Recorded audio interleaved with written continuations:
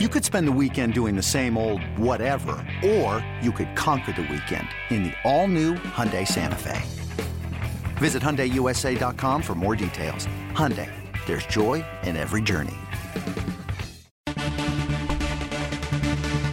El mundo de las grandes ligas se complace en traerle un programa dinámico con Félix de Jesús, Sadiel Lebrón, Kevin Cabral y un grupo de profesionales. Segmentos con los diferentes deportes en su actualidad. Reportajes exclusivos sobre sus equipos favoritos. Entrevistas con peloteros, coaches y todas aquellas personas ligadas al béisbol. El mundo de las grandes ligas comienza ahora.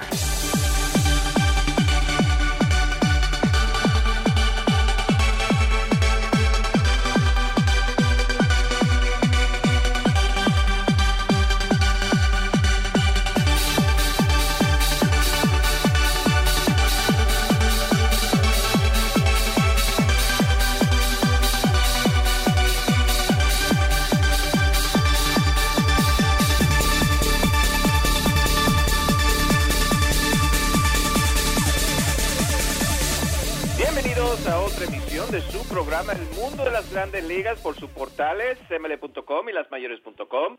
Como siempre, nuestro productor es Michael Culligan. Aquí con ustedes, Kevin Cabral y un servidor Félix de Jesús con todo lo que está pasando en las Grandes Ligas y más bien todos los cambios que ponen a muchos equipos en una buena posición en lo que resta de temporada, unos 2 meses. O ayer comenzamos lo que es el mes de agosto. Muchos dicen que es a donde se determina cuáles son los hombres y cuáles son los niños todavía en lo que es esta liga de las grandes ligas, pero vamos a ver lo que pasa. Hay muchos jóvenes, muchos prospectos con el equipo de los Yankees, pero hicieron un cambio muy interesante para conseguir a lo que es un as de la rotación, en el caso de Sonny Gray, también a Jaime García, y estamos hablando del equipo de los Yankees, pero con eso y mucho más vamos a darle la bienvenida a Kevin Cabral. ¿Qué tal, Kevin? Muy buenas, Félix. Mi saludo cordial para ti y para todos los amigos oyentes del mundo de las grandes ligas. Ciertamente los Yankees en el grupo de los equipos que hay que considerar ganadores en esta etapa de cambios, yo diría junto con los Cachorros, los Dodgers y los Nacionales de Washington, principalmente esos 4. El equipo de los Yankees pierden el día de ayer frente a los Tigres de Detroit. Mirando lo que les resta de temporada, Kevin, varios juegos contra el equipo de Boston todavía pendientes. Boston gana en el día de ayer. Tenemos que también conversar sobre Yu Darvish, el equipo de los Dodgers, y vamos a desarrollar todos los equipos y qué hicieron. En el caso de Boston, Eduardo Núñez, uno pensaba en un bate grande, pero hasta ahora ha sido increíble ese bateo que ha demostrado Núñez para un equipo de los Red Sox de Boston, que aún como que le falta ese toletero. Sí, ciertamente la producción de Núñez desde que llegó a Boston bateando 500 con un slogan de casi 1000, tiene de 22-11, 4 dobles, 2 cuadrangulares. Ayer fue uno de los héroes de la victoria, aunque claro, los méritos principales se lo lleva Cristian Vázquez por su cuadrangular que dejó en el terreno a Cleveland, pero Núñez también fue importante en esa victoria. Y yo te diría que ahora él va a tener un rol aún más clave en el equipo de Boston por la lesión de Dustin Pedroia, porque veremos a Núñez jugando con frecuencia en la intermedia, o sea que él ha resultado ser una buena adquisición. Pero uno mantiene lo que había dicho. La realidad es que Boston necesitaba otro tipo de jugador ofensivo. No necesariamente había en el mercado uno que se ajustara a la necesidad de los Medias Rojas, así que no pudieron hacer ese movimiento y optaron por adquirir a Núñez y al relevista de los Mets, Addison Reed, como los dos movimientos. Entonces, en el caso de ayer, gana Boston, pierden los Yankees y el resultado es que Boston regresa al primer lugar de la división este de la Liga Americana con medio juego de ventaja, claro, pendiente a los resultados de hoy. Ya dentro de un rato los Yankees estarán jugando su partido del día contra Detroit, pero en este momento es interesante recordar que el fin de semana de la próxima semana, o sea, me refiero a los días 11, 12 y 13 de agosto, Boston y Yankees se enfrentan en Yankee Stadium y luego el fin de semana siguiente lo hacen en Boston. O sea que ahí tenemos pendientes 6 juegos en el mes de agosto entre ambos equipos. Luego hay una serie de 4 que comienza el 31 de agosto y termina el 3 de septiembre entre ambos conjuntos, que ya serán esos los últimos enfrentamientos de la temporada. O sea, después del 3 de septiembre, Boston y Yankees no juegan, lo que quiere decir que esos 10 partidos se jugarán en un periodo de un mes aproximadamente, y claro está, serán sumamente importantes para definir las cosas en la división este de la Liga Americana. En este momento el equipo de Boston ha jugado 3 juegos más que el equipo de los Yankees, y aunque tienen ventaja de medio juego, Kevin, ¿qué importancia le damos a los juegos perdidos?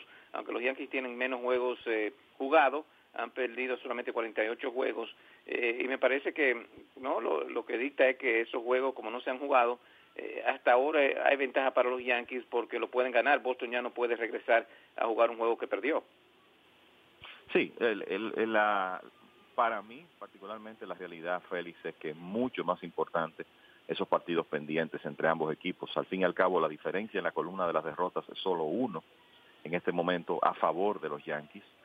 Puede ser algo decisivo si los Yankees,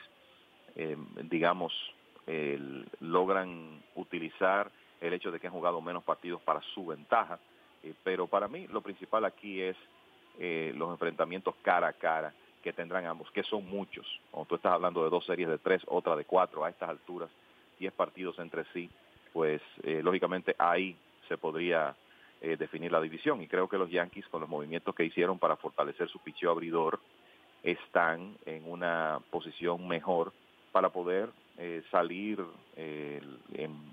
con buenos resultados de esos enfrentamientos entre ambos equipos. Antes de entrar del cambio que hizo el equipo de los Yankees, Rafael Devers del equipo de Boston, está en el pensamiento de Dombrowski que Devers, al igual que Núñez, pueden llenar ese hueco. Este muchacho, uno de los grandes prospectos en el béisbol, ha entrado y no ha jugado mal. No, de hecho, la actuación ha sido destacada. O sea, si revisamos lo que Devers ha hecho en sus primeros 7 partidos, bateando 429, solamente se ha ido en blanco en un partido que fue el primero, y después de ahí tiene 4 juegos de 7 de hits múltiples. O sea que en realidad ha sido muy buena la actuación de Devers. Yo creo que ha demostrado que él es, a pesar de su juventud, un bateador que tiene mucha madurez en el home plate, que controla bastante bien la zona de strike y que obviamente tiene poder de extra base. Y cuando tú ves un jugador con 20 años de edad teniendo esta clase de inicio en una ciudad donde hay tanta presión de ganar como Boston, yo creo que eso es digno de reconocer. Claro, Devers tendrá que hacer ajustes a medida que su tiempo en Grandes Ligas progrese. Los equipos contrarios comenzarán a conocerlo mejor, podrán analizar sus videos y ver dónde están las debilidades, y le tocará a Devers luego hacer los ajustes. Pero la realidad es que él luce con tanta habilidad en el home plate que me luce que va a ser capaz de hacer eso. Y yo creo que es pedirle demasiado que él sea un jugador que marque diferencia en el equipo de Boston en el resto de la temporada, tomando en cuenta su edad y su inexperiencia, pero me luce que él puede ser un jugador complementario muy importante en lo que resta, sobre todo como un bate zurdo que puede darle un poco de balance a esa alineación de Boston, que en el medio por lo menos está muy derecha con los Sander Bogaerts, Mookie Betts, Dustin Pedroia, Hanley Ramírez y el mismo Eduardo Núñez. El cambio, Sonny Gray llega al equipo de los Yankees junto a Darvish, los dos lanzadores que muchos equipos buscaban para reforzar lo que es ese staff de abridores. Pero mirando el cambio, y si no lo ve a fondo, Dustin Fowler, Jace Caprillion, al igual que Jorge Mateo como que había salido del equipo de los Yankees, de esos prospectos grandes, no salen de Gleyber Torres y otros jugadores, Clint Frazier. Kevin, pero ¿qué te pareció el cambio? Y si Oakland en este cambio no quedó tan mal parado como muchos piensan. Mira, yo creo que fue un buen cambio para los Yankees. El hecho de tú poder conseguir un pitcher abridor joven que, vamos a estar claros, ha tenido algunos problemas de lesiones, pero no un problema serio en el codo ni en el hombro. Un lanzador joven con 27 años, experiencia de postemporada, que cuando tuvo la oportunidad de lanzar en playoffs siendo muy joven y muy inexperto en el 2013, tuvo una actuación destacada, aunque no pudo ganar. Y además de eso, un lanzador que es controlable para este año 2018 y 2019, o sea que es un hombre que resuelve problemas a corto y a largo, se puede decir, vamos a decir a corto y a mediano plazo, en la rotación del equipo de los Yankees. Creo que fue un excelente movimiento, sobre todo cuando el costo no incluyó ni a Gleyber Torres ni a Clint Frazier. Eso no quiere decir que los prospectos que los Yankees se dieron no son buenos, pero la realidad es que en una organización de tanta profundidad en este momento, en cuanto a material de Liga Menor se refiere, era un movimiento que los Yankees podían hacer.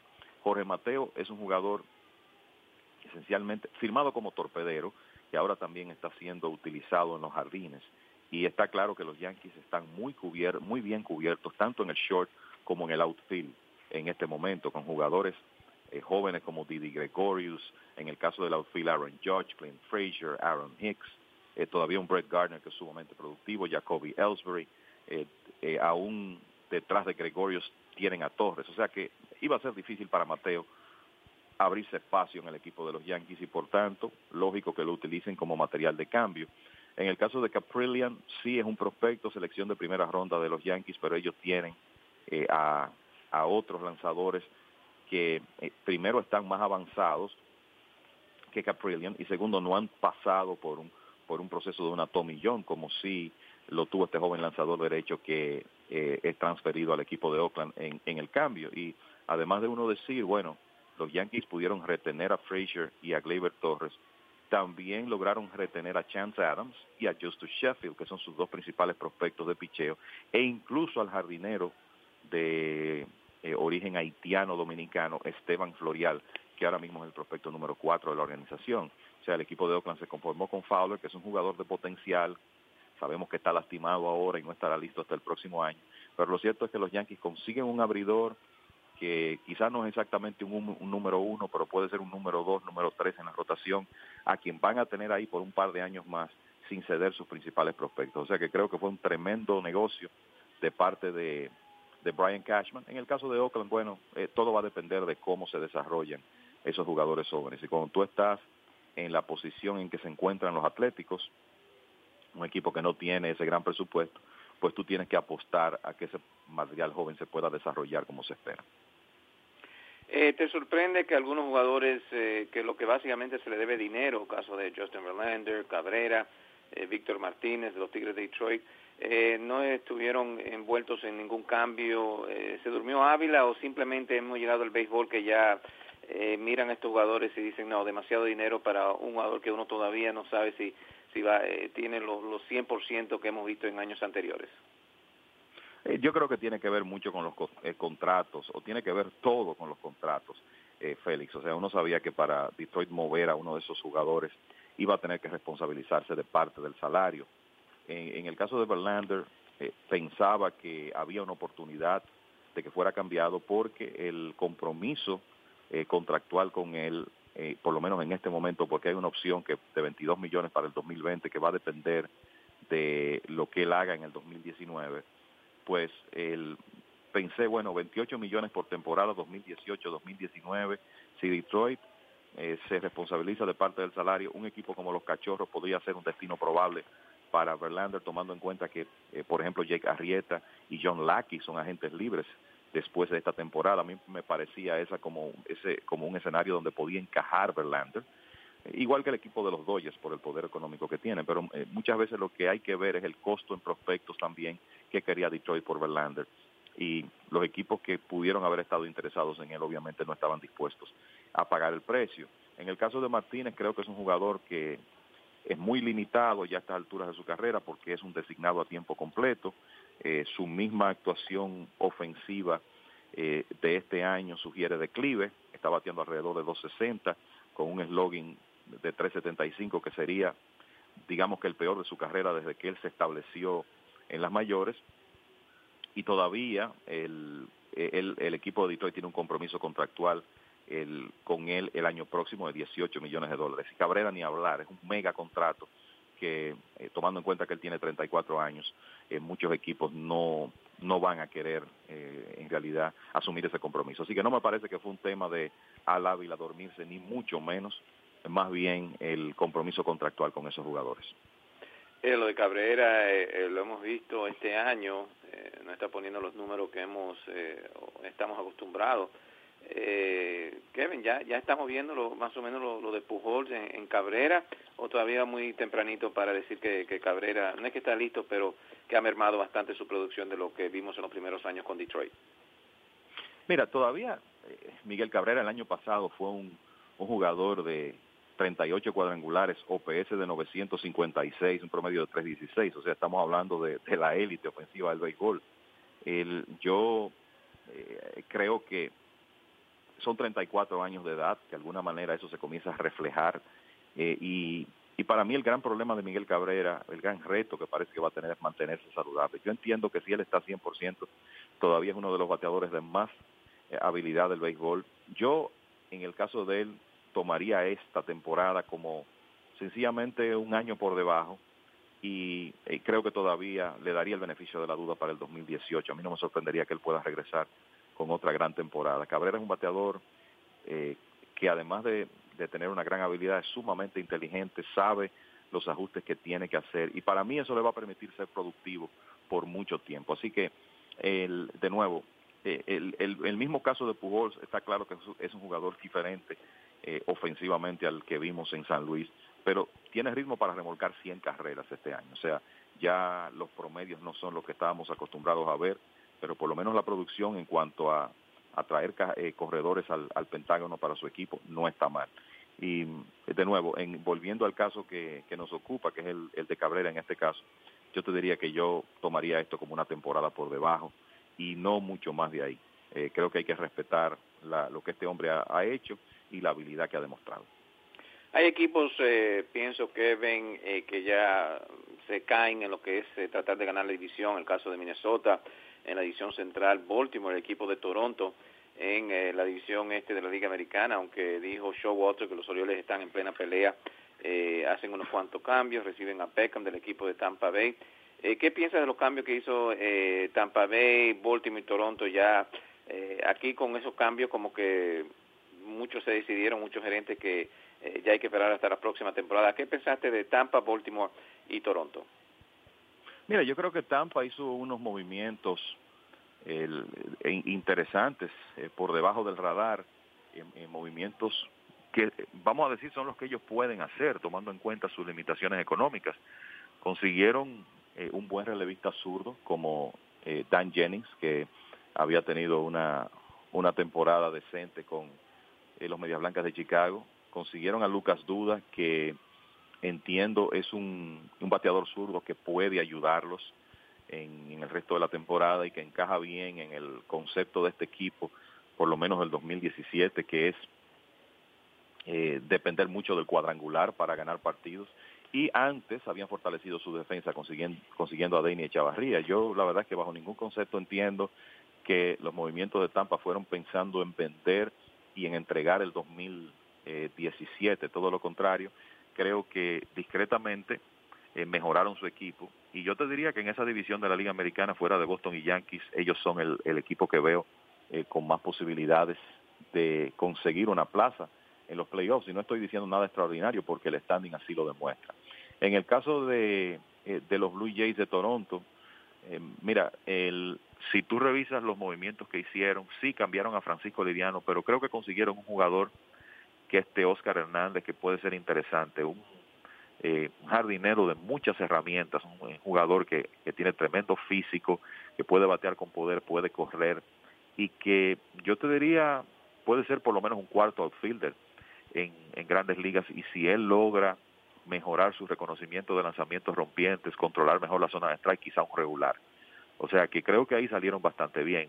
Y en el cambio de Joe Smith, bueno, consiguieron un par de prospectos, incluyendo un lanzador zurdo. O sea que en el caso de Toronto, vista la posición en que ellos están, tú quizá podías decir, bueno, debieron ser más activos, pero la realidad es que era una situación complicada porque una serie de jugadores que podrían ser material de cambio, como José Bautista, Russell Martin, el mismo caso de Liriano, que fue cambiado de todas formas, Marco Estrada, todos han tenido temporadas muy pobres. Entonces la realidad es que su valor en el mercado era muy poca. Habrás notado que muy pocos jugadores de ofensiva, sobre todo bateadores de poder, fueron movidos, o sea que no había mucho interés en sentido general en ese tipo de jugador en el mercado. O sea que creo que Toronto hizo lo que pudo. En cuanto a Baltimore, no entiendo en realidad la posición que asumió el equipo de los Orioles. Pensaba que ellos iban a ser más activos, tratando de adquirir material joven que necesitan, porque este es un equipo que me parece que ya golpeó su techo, que tiene por delante una espada de Damocles importante, y es que a mí me parece que Manny Machado no va a regresar cuando ya pueda ser agente libre, no va a regresar a este equipo. Me parece que era un buen momento como para por lo menos ver qué podían conseguir por Machado. Aparentemente no lo hicieron. Tampoco cambiaron a sus relevistas, a Zach Britton y Brad Bragg. Me parece que era un buen momento también para proceder con algunos movimientos. O sea que para mí en la posición que ellos están fue un trabajo muy conservador de su oficina, que entiendo debió haber tratado de captar algún material joven durante el periodo de cambios. Vamos a ver entonces qué pasa con estos cambios. Como tú mencionaste, Baltimore solamente 6. Kevin, mirando lo que quedan 2 meses, ¿cuál sería un número que le podemos dar aquí a los oyentes como un número factible todavía, que si el equipo está 3 o 4 todavía está en la pelea? Claro, pendiente a una mala racha de varios equipos. O sea, en el wild card por lo menos, ¿qué sería un número adecuado que uno dice, bueno, todavía estamos en la pelea, y ya si hay otro número más alto hay que pensar en el próximo año? Refiriéndonos al equipo de Baltimore. El equipo en general, a todos los equipos que están en la Liga Americana, porque hay varios equipos, el caso de Seattle también, que están bastante cerca, tienen buenas rachas, pero uno piensa si 3 o 4 juegos se le hace difícil en estos momentos a un equipo rebasar por los equipos que tiene que brincar. Correcto, mira, Adrian Beltré, que por cierto hizo historia llegando a 3,000 hits esta semana, dio unas declaraciones donde decía, bueno, yo no estoy conforme con el cambio de Yu Darvish, porque él entiende que Texas es un equipo que todavía tiene oportunidad de clasificar. Texas está a 19 juegos en la lucha divisional, o sea que obviamente Beltré se estaba refiriendo al wild card, y Texas está a 5 juegos y medio. Yo te diría que todavía a estas alturas uno puede decir que tú tienes a los Yankees y a Kansas City como los 2 wild cards de la Liga Americana. Seattle y Tampa Bay están a juego y medio, Baltimore está a 3 juegos y medio, y Anaheim está a 4. Minnesota a 4 y medio, Texas a 5 y medio. Hablándote con honestidad, Félix, uno puede decir, bueno, los Orioles están a 3 juegos y medio, han ganado 4 partidos en forma consecutiva, se han visto mejor. Yo en esa lucha por el wild card de la Liga Americana, uno viendo la situación de los equipos, y el béisbol es un deporte impredecible, uno nunca sabe cuál va a ser el equipo que se va a calentar en un momento y se va a meter en una racha positiva. Pero yo no veo en Baltimore, Anaheim, Minnesota, el mismo equipo de Texas, los elementos para hilvanar esa racha larga. En el caso de los Orioles, comenzando por sus problemas con el picheo abridor, tienen un diferencial de carreras muy pobre. Entonces a mí me luce que esa lucha del wild card va a involucrar a los 2 equipos del este que no ganen la división, a Kansas City y a Seattle, y que entre ellos van a estar los 2 equipos que finalmente clasifiquen, independientemente de que hay otros que, si tú revisas la distancia y el hecho de que restan 2 meses de temporada, puedes decir, bueno, están bastante cerca. Yo veo las cosas así, y en el caso de la Liga Nacional está mucho más claro. En realidad va a ser difícil para los equipos de la división central, que son los que están más cerca en este momento de Rockies y Arizona. Me luce que va a ser muy difícil para ellos alcanzar esos 2 equipos del oeste. Y me parece que los 2 wildcards que van a salir de la Liga Nacional son Colorado y Arizona. Mirando lo que es el equipo de Kansas City, Kevin, hacen varios movimientos antes de la fecha límite de hacer cambios, y también consiguen a Melky Cabrera. De un tú a tú, Indios, Kansas City, aunque ha perdido sus últimos 2, el equipo de Kansas City, los Indios no le fue bien ayer frente a Boston. Mencionaste ya el batazo oportuno del puertorriqueño Vázquez, aunque había 2 lanzadores de primera como son Chris Sale y Danny Salazar, pero a veces así es el béisbol. Cleveland y el equipo de Kansas City en estos momentos ventaja de 2 juegos. ¿Cómo lo ve? ¿Todavía piensa que Cleveland va a ganar esa división, o que Kansas City, con los movimientos que hizo, va a poder ganar esa división central de la Liga Americana? Mira, yo creo que hay que darle primero todo el crédito a esos jugadores de los Reales de Kansas City y a la oficina encabezada por el gerente Dayton Moore, porque tomaron la decisión de ser agresivos en el periodo de cambios y, como tú dices, primero hicieron el movimiento con San Diego, donde consiguieron 3 lanzadores. Trevor Cahill, que aunque tuvo una mala primera salida, se supone que va a estar en la rotación del conjunto, y los 2 relevistas, Brandon Maurer y Ryan Buckter. Es difícil tú ver en esta época a un equipo hacer un movimiento donde pueda conseguir 3 lanzadores de cierto nivel de experiencia, y Dayton Moore logró eso, y luego consigue a Melky Cabrera, que es un bate que los puede ayudar, porque la realidad es que Alex Gordon ha sido nulo ofensivamente durante toda la temporada, bateando alrededor de 200 con un slugging alrededor de 300, y es el segundo año pésimo consecutivo que tiene Gordon luego de firmar su contrato multianual después que el equipo ganó el campeonato en el 2015. Entonces, lo que está en juego aquí es que este equipo de Kansas no va a estar junto después del 2017. Eric Hosmer, Mike Moustakas, Lorenzo Cain, Alcides Escobar, todos esos jugadores, Jason Vargas, todos esos jugadores van a ser agentes libres después que termine la temporada, y está claro que los Reales no tienen el poder económico para firmarlos a todos. Puede que un jugador como Hosmer, por ejemplo, que tiene un vínculo muy fuerte con la franquicia, regrese, pero me parece que los otros no. O sea que esta es como la última oportunidad de ganar con este núcleo. Y los Reales lograron superar un pésimo inicio, tuvieron un récord de 7 ganados y 16 perdidos en el mes de abril para meterse en la competencia. Y la oficina premió ese repunte, que incluyó una racha de 9 victorias en forma consecutiva en el mes de julio.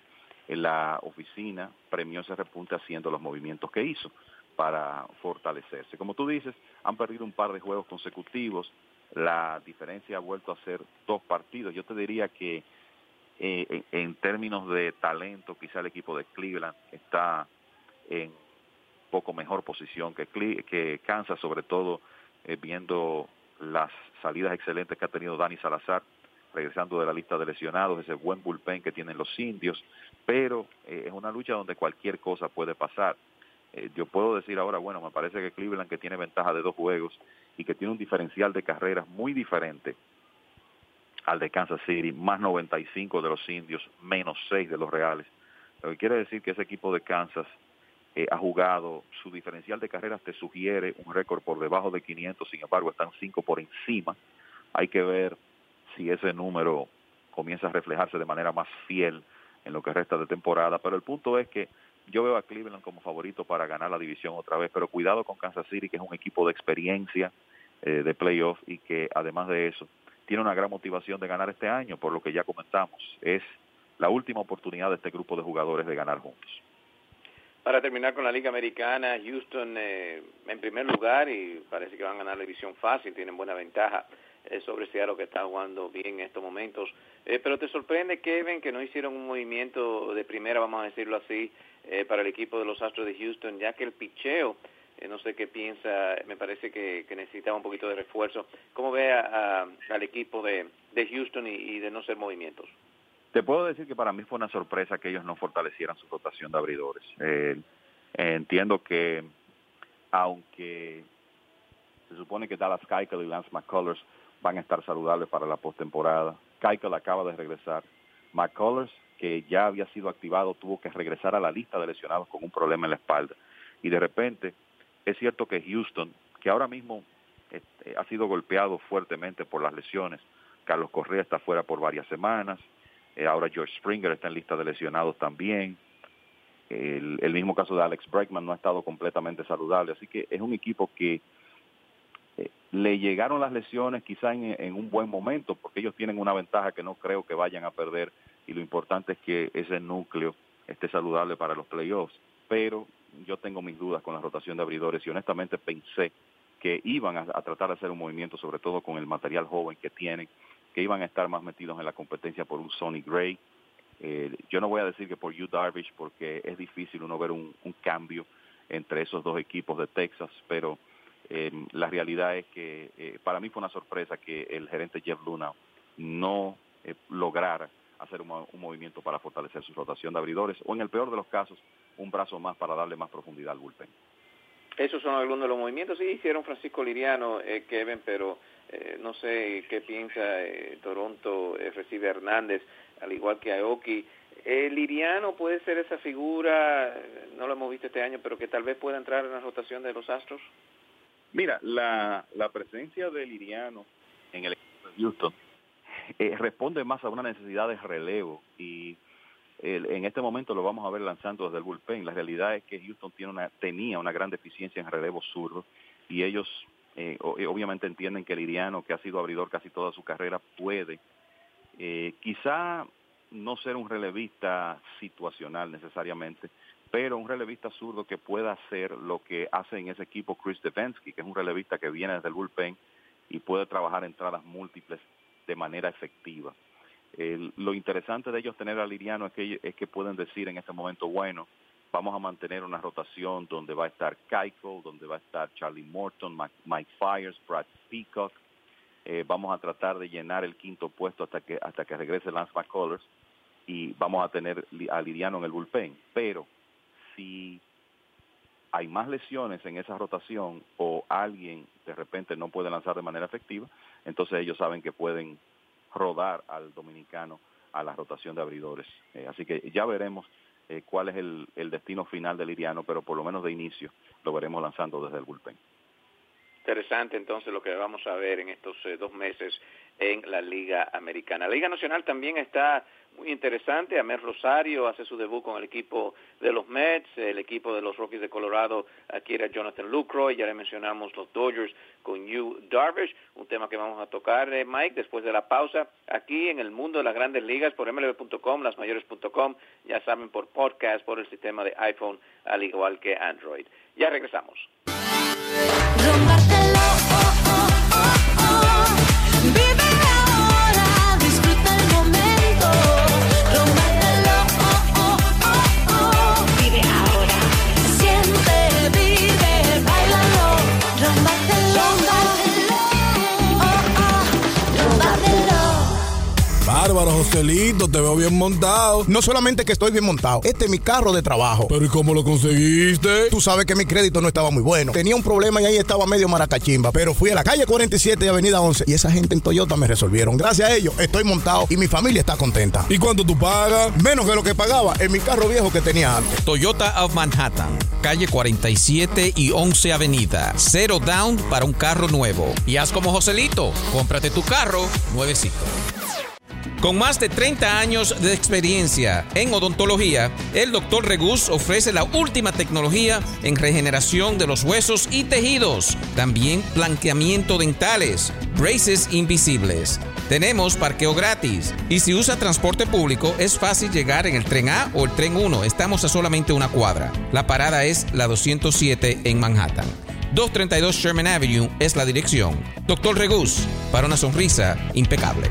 El número a llamar para su cita es el 212-304-0186. 212-304-0186. Bueno, de regreso a su programa El Mundo de las Grandes Ligas por su portal ml.com y lasmayores.com. Le tenemos unas cuantas entrevistas por aquí de lo que fue la gran fiesta en Nueva York en esos partidos con los Tigres de Detroit, Tampa. Tenemos por ahí un gran amigo del señor Kevin Cabral, Winston Chilote Llenas, estaba por aquí por el Yankee Stadium, lo llegamos a entrevistar, claro, involucrado con lo que es República Dominicana, Chilote Llenas, y otras entrevistas de gran importancia para ustedes en el día de hoy. Kevin, mirando a lo que es la Liga Nacional y bueno, no, si nos puede hablar de un poquito de Chilote Llenas y qué está haciendo hoy en día en la República Dominicana. Claro, bueno, Winston Llenas en este momento es el presidente en funciones de las Águilas Ibaeñas, que tendrán próximamente una asamblea eleccionaria donde dentro de las posibilidades es que Winston Chilote Llenas se mantenga en esa posición, pero él es el presidente en funciones del equipo y ha estado en ese rol durante la mayor parte de los últimos 20 años, con excepción de un periodo ahí donde nuestro también amigo Kilvio Hernández tuvo esas funciones. Winston Llenas es un hombre histórico en el béisbol dominicano como jugador, manager y ejecutivo, que debo decir en un momento también durante el periodo en que no fue presidente de las Águilas Ibaeñas, fue vicepresidente de la Liga Dominicana de Béisbol. Pero para que los oyentes tengan una idea de la clase de figura que ha sido Winston Llenas en la Liga Dominicana, las Águilas Ibaeñas han ganado 20 coronas, es el segundo equipo más ganador de la liga, y Winston ha tenido que ver con 19 de esos campeonatos, ya sea como jugador, dirigente o ejecutivo. O sea que yo creo que esa es la mejor demostración de lo exitoso que ha sido. Su presencia en el equipo de las Águilas Ibaeñas cubre un periodo de alrededor de 45 años, desde que a principios de los 60 inició como jugador del equipo, o creo que más de ahí, Félix, creo que mi aritmética está mal. Es un periodo de más de 50 años que tiene Winston Llenas, más de 50 años que tiene en el equipo de las Águilas en algún rol. O sea que toda una institución del béisbol dominicano y del equipo de las Águilas, y él tuvo una carrera de grandes ligas, jugó unos años con los entonces Angelinos de California, y también una destacada carrera en el béisbol de México como jugador y dirigente. Bueno, hizo su presencia por aquí, por el Yankee Stadium, y el Chino Pérez llegó a conversar con él. Muy interesante lo que conversó Winston Chilote Llenas con el Chino Pérez, y lo pueden escuchar después de la próxima pausa. Bueno, la Liga Nacional bastante interesante. Comenzamos con los Mets, con Amel Rosario. También hay que tocar la elección, que puede ser una baja sensible para el equipo de los Nacionales de Washington. Estamos hablando de Max Scherzer, pero Amel Rosario, y vi 2 turnos al bate. No sé qué piensa Kevin, pero me parece mucho a un José Reyes cuando llegó a las grandes ligas. ¿Qué viste de Amel Rosario, y si este muchacho es el prospecto que todos piensan? Bueno, yo creo que hay que comenzar diciendo que Rosario, en el ranking de mitad de temporada que hace MLB Pipeline y MLB.com, y por tanto las mayores.com, es el prospecto número 2 de todo el béisbol. Número 1, Joan Moncada. Número 2, Amel Rosario, que en realidad dominó, tiene 2 años dominando ofensivamente las ligas menores, claro, hablando dentro de la clase de jugador ofensivo que él es. Hay que recordar que son 21 años, siempre ha enseñado muy buena habilidad para hacer contacto, poder de extra base. Eso no quiere decir necesariamente que él va a ser un jonronero en grandes ligas, pero sí un bateador que va a poder conseguir su cuota de extra bases. Todavía hiperagresivo en el home plate. Una de las cosas que van a pasar con Amel Rosario en el futuro, sobre todo tomando en cuenta la inteligencia y la preparación del muchacho, es que creo que vamos a verlo mejorar sus condiciones físicas, hacerse quizá un poco más fuerte sin perder habilidad en su posición, y además de eso controlar mejor la zona de strike. Es buen corredor, es una amenaza de robo, no tanto quizá como lo fue Reyes en su apogeo, pero Rosario, para que los oyentes tengan una idea, se había robado 19 bases en AAA este año, y entonces donde realmente está, donde él hace la gran diferencia, donde no hay ningún tipo de duda con él, es su defensa. O sea, Rosario es un torpedero que tiene las manos, el alcance, el brazo y el juego de pies para ser uno de los mejores torpederos del béisbol y tener mucho impacto defensivamente en el juego. O sea que en ese sentido creo que él a esta altura es mejor jugador que Reyes, hablando de la defensa, y que en el aspecto ofensivo pues yo te diría que están bastante parejos, haciendo la salvedad de que Reyes tenía la ventaja de que era un bateador de ambas manos y que era una real amenaza de robo cuando llegó a Grandes Ligas. Pero creo que estamos en presencia de un muchacho que va a resolver el problema de la posición de campo corto de los Mets por los próximos 10 años, y cuidado. Interesante, ya mencionaste Joan Moncada, claro, el nombre grande en ese cambio por Chris Sale, pero no ha comenzado como esperaba el equipo de los White Sox de Chicago, claro, muy tempranito, lo subieron hace unos días. Kevin, ¿ha perdido fe en Moncada o todavía hay mucho que ver con este muchacho cubano, segunda base del equipo de los White Sox? Mira, cuando en las ocasiones en que he visto a Moncada previamente el año pasado, cuando subió con Boston, tuvo muchísimos problemas para hacer contacto, más lo que se ha visto este año, y te puedo decir que he tenido la oportunidad de ver unos cuantos turnos, no más de ahí, unos cuantos turnos de Moncada, que en este momento está día a día, luego de lastimarse el domingo en un choque con Willy García. Él en realidad hasta ahora ha enseñado los mismos problemas del año pasado y es abanica demasiado, tiene muchos problemas todavía para hacer contacto. 16 ponches en 38 turnos, apenas 4 hits. Pero lo que llama la atención de Moncada es el hecho de que es un jugador tremendamente atlético, que tiene en realidad el físico para ser un jugador ofensivo multidimensional, un hombre que pueda batear con poder y robar bases, saca el bate a 1000, pero claro está, todavía tiene que trabajar en su habilidad para hacer contacto. Eso es lo primero, además de que él está jugando en la intermedia. Es importante que en el caso de Moncada se defina una posición para que parece que va a ser la segunda base para el futuro, porque él se ha desempeñado en otras posiciones, pero para nada he perdido fe en Moncada. Creo que las herramientas son enormes y que es cuestión de tiempo para que él se establezca como un buen jugador de Grandes Ligas.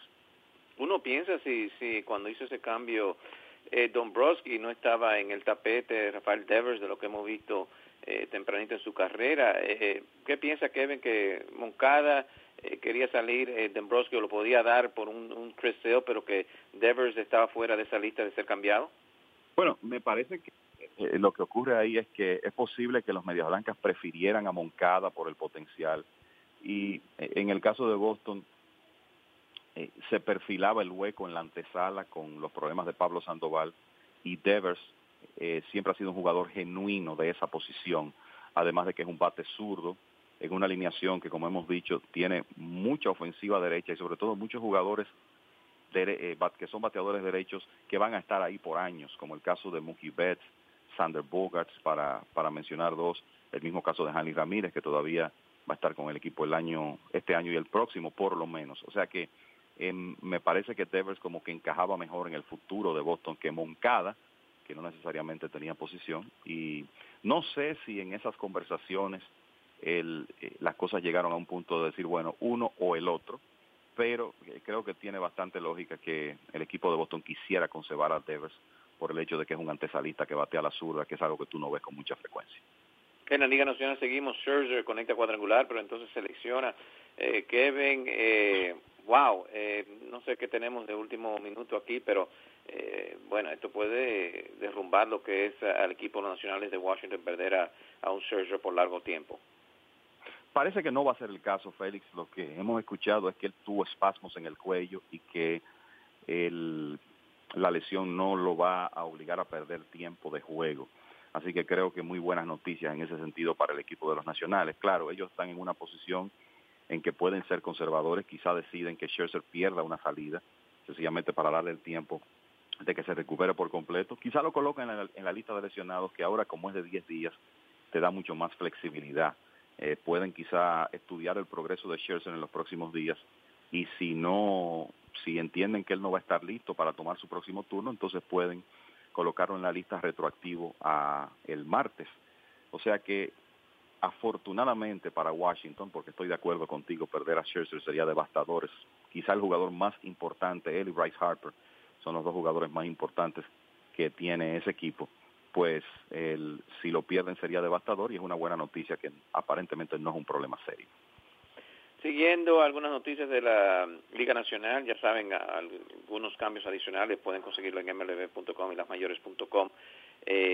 Los Cubs en primer lugar, Kevin, Milwaukee trató de hacer unos cuantos cambios para mantenerse prestados 2.5, y como que se está viendo claro que este equipo de los Cachorros, después de algunos movimientos y tener un mes de junio, mayo para olvidar para esa organización, parece que ya está en primer lugar. Aparte de eso, hacen un buen gesto para darle un anillo a Steve Bartman esta semana. Todos sabemos lo que pasó con Bartman y Alou hace unos años, que los Cubs iban a ir a la Serie Mundial, y eso como que cambió todo. Pero ¿qué piensa de ese gesto de la gerencia de los Cubs, al igual que ya como que están cabalgando bien en ese primer lugar?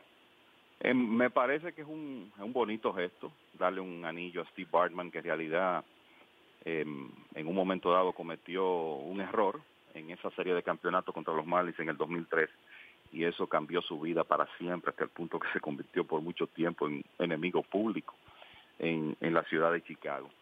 Mira, me parece que los Cachorros no van a perder ese primer lugar. Después del Juego de Estrellas, 14 ganados, 3 perdidos. El picheo abridor ha sido sumamente consistente.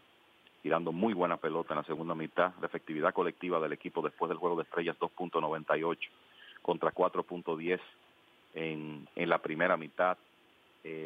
Una vez más, Theo Epstein fue uno de los hombres destacados en el periodo de cambios. Primero consiguió a José Quintana, que es una situación parecida a la de Gray con los Yankees. No es solo que los Cachorros consiguen un buen abridor para el 2017, sino para los 2 próximos años, con un salario razonable, en un momento donde se esperan cambios en la rotación por la agencia libre por venir de Jake Arrieta y de John Lackey. Entonces consiguen a Quintana, que ha estado tirando muy bien para los Cubs, y ese movimiento donde traen al relevista zurdo Justin Wilson y a Alex Ávila desde Detroit, creo que complementa muy bien el equipo. Por un lado, Wilson es un buen relevista zurdo que hacía falta, pero además de eso, un relevista zurdo que le hace out a bateadores zurdos y derechos y que tiene experiencia cerrando juegos, lo que quiere decir que el día que Wade Davis no esté disponible, pues Wilson puede perfectamente ser una opción para cerrar un partido de la misma forma que lo puede ser Koji Uehara. Y entonces los Cachorros necesitaban un catcher sustituto de experiencia para Wilson Contreras, que idealmente bateara a la zurda, y lograron conseguir ambas cosas con Alex Ávila. O sea que creo que fue tremendo una vez más el trabajo de la oficina de los Cubs en ese periodo de cambios. Todo el crédito para Milwaukee por lo que han hecho este año. Han sobrepasado cualquier expectativa, pero me parece que al final los campeones se van a imponer en esa división y la van a ganar nuevamente. Interesante, Ávila es cambiado al equipo de los Cachorros, claro, por su padre, que es el gerente del equipo de los Tigres de Detroit, y bueno, no lo llevo a un mal equipo, esperando tal vez que Ávila pueda ganar un anillo con los Cachorros. En lo que se refiere a los Dodgers, Kevin, 41-15, en los últimos 56 juegos pueden ganar 41, van a entrar en lo que es el hito personal del equipo con más juegos ganados, empatarían con el equipo de los Marineros de Seattle, y uno mira los nombres, Taylor, Peterson, también Bellinger y Grandal y el picheo en estos momentos, que claro le hace falta un Kershaw, un Kazmir y los otros jugadores como González, Ethier, y uno piensa, este equipo, bueno, ha hecho un tremendo trabajo Dave Roberts con estos jugadores, y el equipo puede, en tus ojos, romper la marca de 116 juegos este año. Mira, la realidad es que aunque fuera de Kershaw, quizás no hay un jugador en este momento que tú puedas decir es una superestrella del juego. Creo que lo que llama la atención de este equipo es la profundidad y la flexibilidad que tiene, o sea, la posibilidad que con que cuenta Dave Roberts de utilizar hombres en diferentes posiciones, utilizar ciertos jugadores contra picheo zurdo, a otros bateadores zurdos contra ciertos derechos, y de esa manera poner la alineación potencialmente más productiva en el terreno. El bullpen es excelente, aunque detrás de Kershaw no había otro lanzador a su nivel hasta que se produce el cambio de Yu Darvish. La realidad es que tienen múltiples opciones en la rotación, un tremendo bullpen.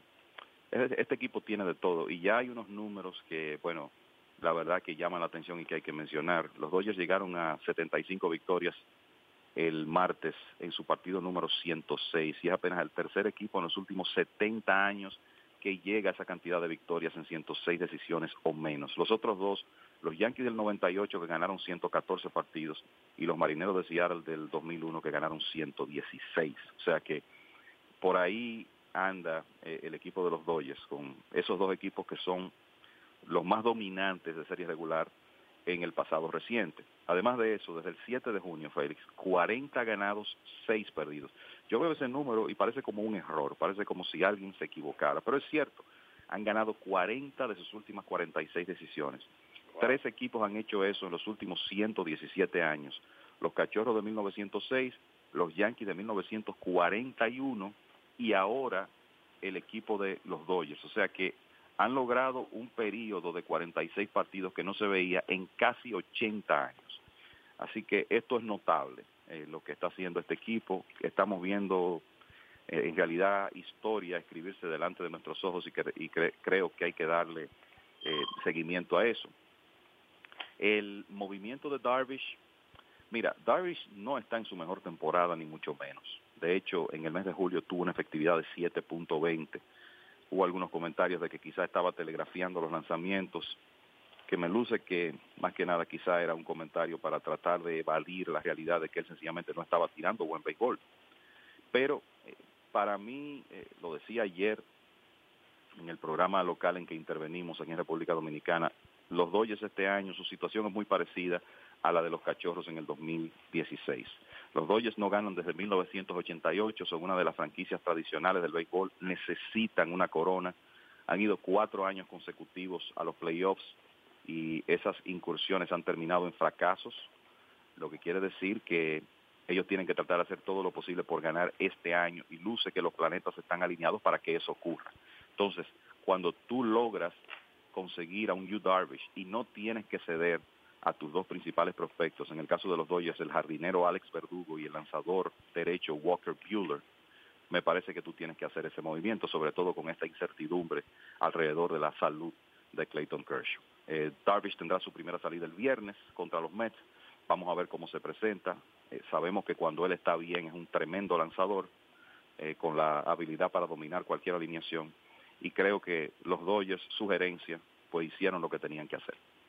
Va a ser muy interesante entonces lo que resta de temporada. ¿Algunos comentarios finales, Kevin? Bueno, solo decir, Félix, que, bueno, como tú decías, entramos ya en esta etapa donde las cosas realmente se tornan interesantes, comienzan ya las carreras finales por los títulos de división, así que tenemos el mejor béisbol por delante. Destacar el logro de Adrian Beltré, uno de los grandes antesalistas de todos los tiempos, que llegó a 3,000 hits esta semana, se convirtió en el jugador número 31 que logra esa cifra, y el primero nacido en República Dominicana que llega a 3,000 imparables. Próximamente veremos a Albert Pujols llegar también, y destacar que Iván Longoria batió para el ciclo ayer para el equipo de los Rays de Tampa Bay en una victoria contra Houston, 6 carreras por 4, y que John Lester, aparte de que pegó su primer cuadrangular en Grandes Ligas, llegó a 2,000 ponches en una victoria de los Cachorros de Chicago. Bueno, va a ser muy interesante estos últimos 2 meses, repetimos. Bueno, de parte de la producción Michael Collison, aquí Kevin Cabral y Félix de Jesús, les decimos que sigan en sintonía con MLB.com y lasmayores.com, y nosotros estaremos con ustedes la próxima semana. Recuerden, después de la pausa venimos con las entrevistas hechas esta semana para MLB y lasmayores.com. Gracias por su sintonía y estaremos con ustedes la próxima semana. Rompártelo, vive ahora, disfruta el momento. Rompártelo, vive ahora, siente, vive, báilalo. Rompártelo, rompártelo. Bárbaro, Joselito, te veo bien montado. No solamente que estoy bien montado, este es mi carro de trabajo. Pero ¿y cómo lo conseguiste? Tú sabes que mi crédito no estaba muy bueno. Tenía un problema y ahí estaba medio maracachimba. Pero fui a la calle 47 y avenida 11 y esa gente en Toyota me resolvieron. Gracias a ellos estoy montado y mi familia está contenta. ¿Y cuánto tú pagas? Menos de lo que pagaba en mi carro viejo que tenía antes. Toyota of Manhattan, calle 47 y 11 Avenida. 0 down para un carro nuevo. Y haz como Joselito, cómprate tu carro nuevecito. Con más de 30 años de experiencia en odontología, el Dr. Regus ofrece la última tecnología en regeneración de los huesos y tejidos. También blanqueamiento dentales, braces invisibles. Tenemos parqueo gratis. Y si usa transporte público, es fácil llegar en el tren A o el tren 1. Estamos a solamente una cuadra. La parada es la 207 en Manhattan. 232 Sherman Avenue es la dirección. Dr. Regus, para una sonrisa impecable. El número a llamar para su cita es el 212-304-0186. 212-304-0186. Soy Félix de Jesús, junto a el que rapidito puede ser el as del equipo de los Yankees de Nueva York. Estamos hablando de Luis Severino, que ha tenido una gran campaña. Luis, gracias por estar con nosotros. ¿Cómo te sientes? Bien, agradecido de estar aquí, del equipo, que me da la oportunidad de ser abridor otra vez.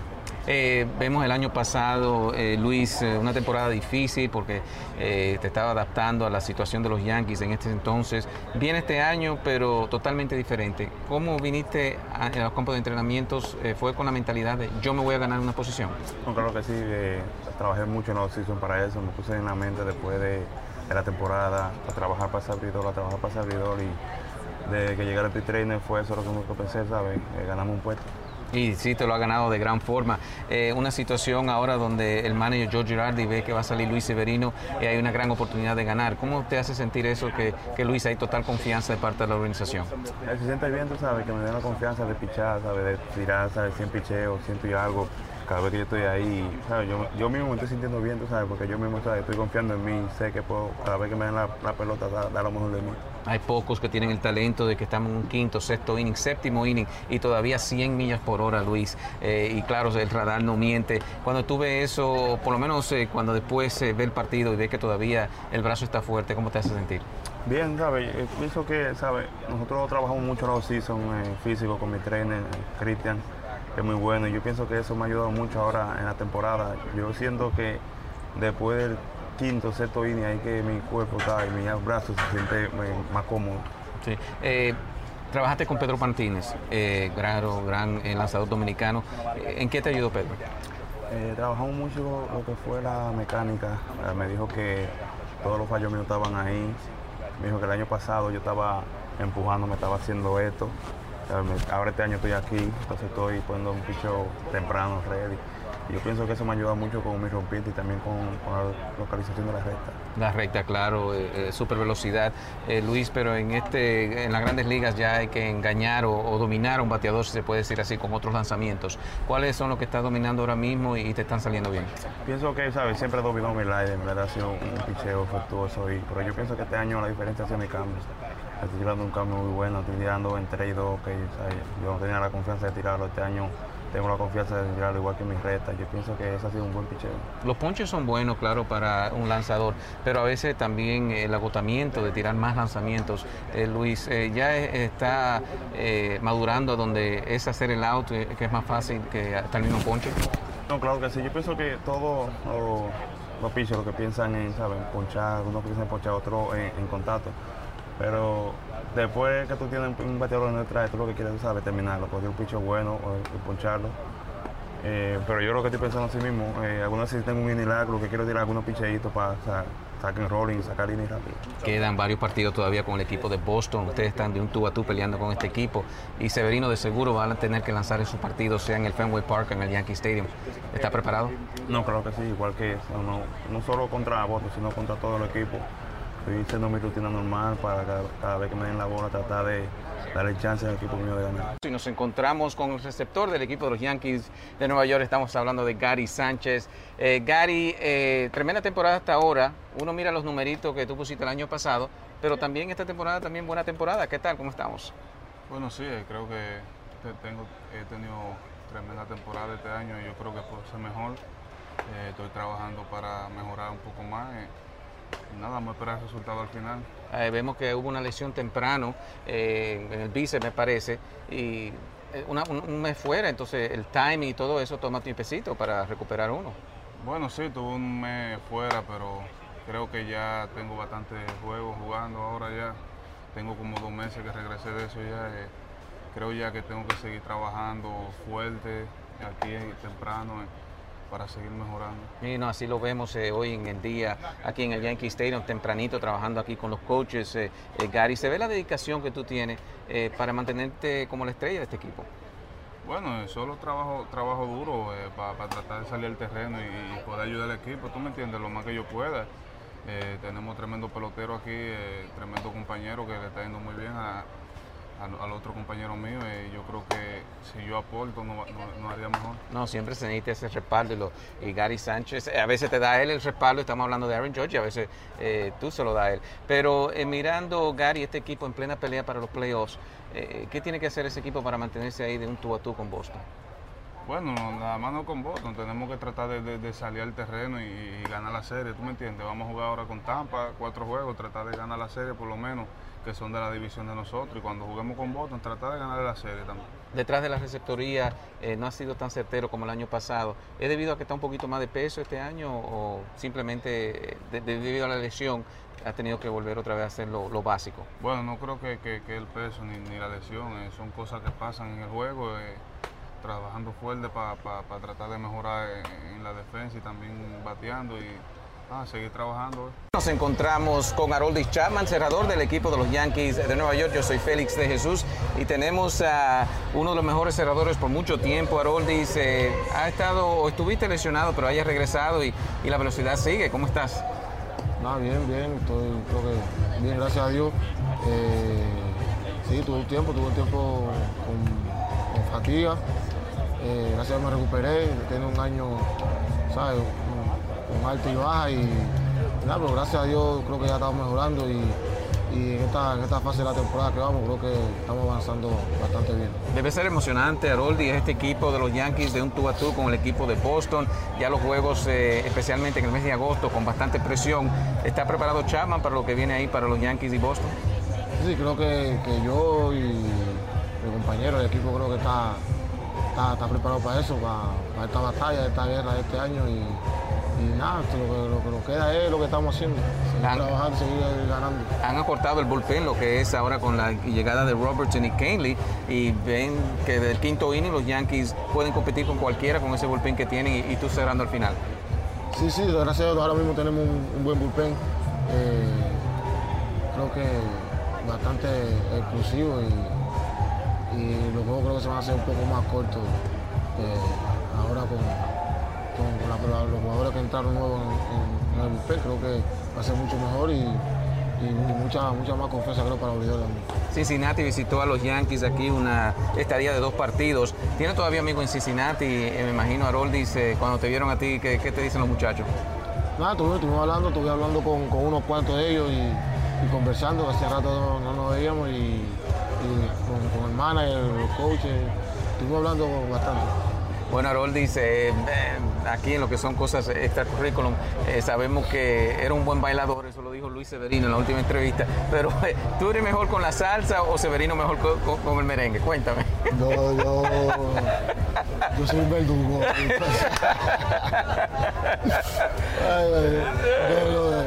La salsa mejor. La salsa mejor, bueno. Ya saben, estamos hablando con Aroldis Chapman, un verdugo, como dice él, en lo que es la salsa, y el merengue también va a mejorar. Qué grata alegría encontrarme con una leyenda del béisbol de la República Dominicana y también de la dirigencia y de la gerencia inclusive del béisbol de la República Dominicana.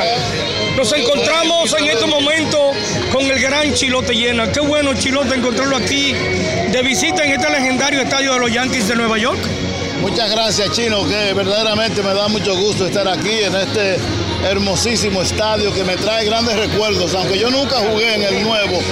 Yo jugaba ya en el viejo Yankee Stadium, pero cada visita que vengo a Nueva York, en esta ocasión ando con mis nietos, ando con toda mi familia. Bueno. No podíamos venir a Nueva York y no venir a saludar a Tony Peña, mi gran amigo de siempre, y apoyar y saludar a todos los demás muchachos latinos y de los miembros del equipo de los Yankees. Un verdadero placer estar aquí. Que a propósito ha armado un avispero grande con los peloteros porque todos han querido venir a saludarlo, abrazarlo y a tirarse fotos con usted. Bueno, es que será por aquello de Fao de Chilote. Posiblemente. No, pero recuérdate que yo hablo el mismo idioma que los muchachos, ya que yo jugaba, lo he visto crecer a todos ellos y yo me siento muy orgulloso de la labor que están rindiendo cada uno de ellos. Mira, con tanta suerte que hoy va a pichar Severino, otro dominicano más. Qué bueno que estoy aquí con ustedes. ¿Qué lo trae a propósito por aquí, Chilote Llena? Bueno, dos son los motivos. Primero, ando con la familia, estamos chequeos médicos y esas cosas, pero también seguiré a tratar de ver unos cuantos jugadores lo más que pueda. Siempre aprovecha y puede conversar con ellos entonces para esos jugadores que hay posibilidad de jugar en el invierno. Por lo menos le veo la cara, que es lo más importante, y así nosotros podemos poner una cosa y otra junta. Verdaderamente que estos viajes hay que aprovecharlo al máximo, Chino. ¿Cómo vemos el béisbol en la República Dominicana en estos momentos? Muy bien, el béisbol está en un magnífico momento. En Dominicana se juega una gran pelota con mucha pasión, con mucho entusiasmo, y siempre el fanático dominicano es superior en cuanto al apoyo, energía, pasión. Y qué bueno que la pelota dominicana se ha mantenido siempre. Nosotros le llamamos allá que es la marca país. el béisbol es la marca país allá en Dominicana. Qué bueno, pues aprovechamos y enviémosle un saludo a todos esos fanáticos en el mundo. Mírate, el saludo que yo voy a mandar va a ser como aquel jonrón que dio la ametralladora Thompson, que fue un jonrón que dio aquí con los Gigantes, y que ese batazo de que sonó en el mundo entero. Entonces un saludo muy especial desde la ciudad de Nueva York, desde el estadio, desde el Yankee Stadium, a todos los amigos seguidores de béisbol, con mucho cariño. Y esta fue una presentación del mundo de las grandes ligas con Félix de Jesús, Xavier Lebrón y Kevin Cabral. Les invitamos para nuestra próxima edición con un programa igual o mejor que este. Muchas gracias por sintonizar el mundo de las grandes ligas.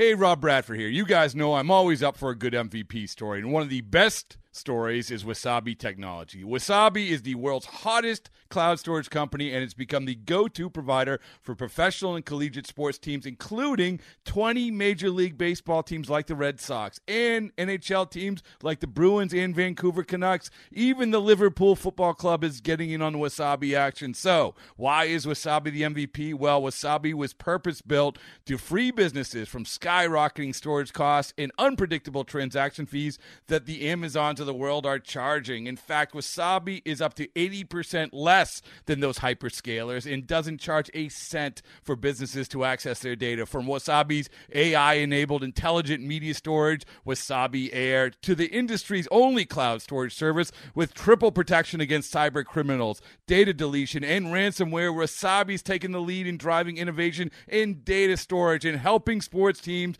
to unleash the power of their data. Wasabi, another Boston-based championship team.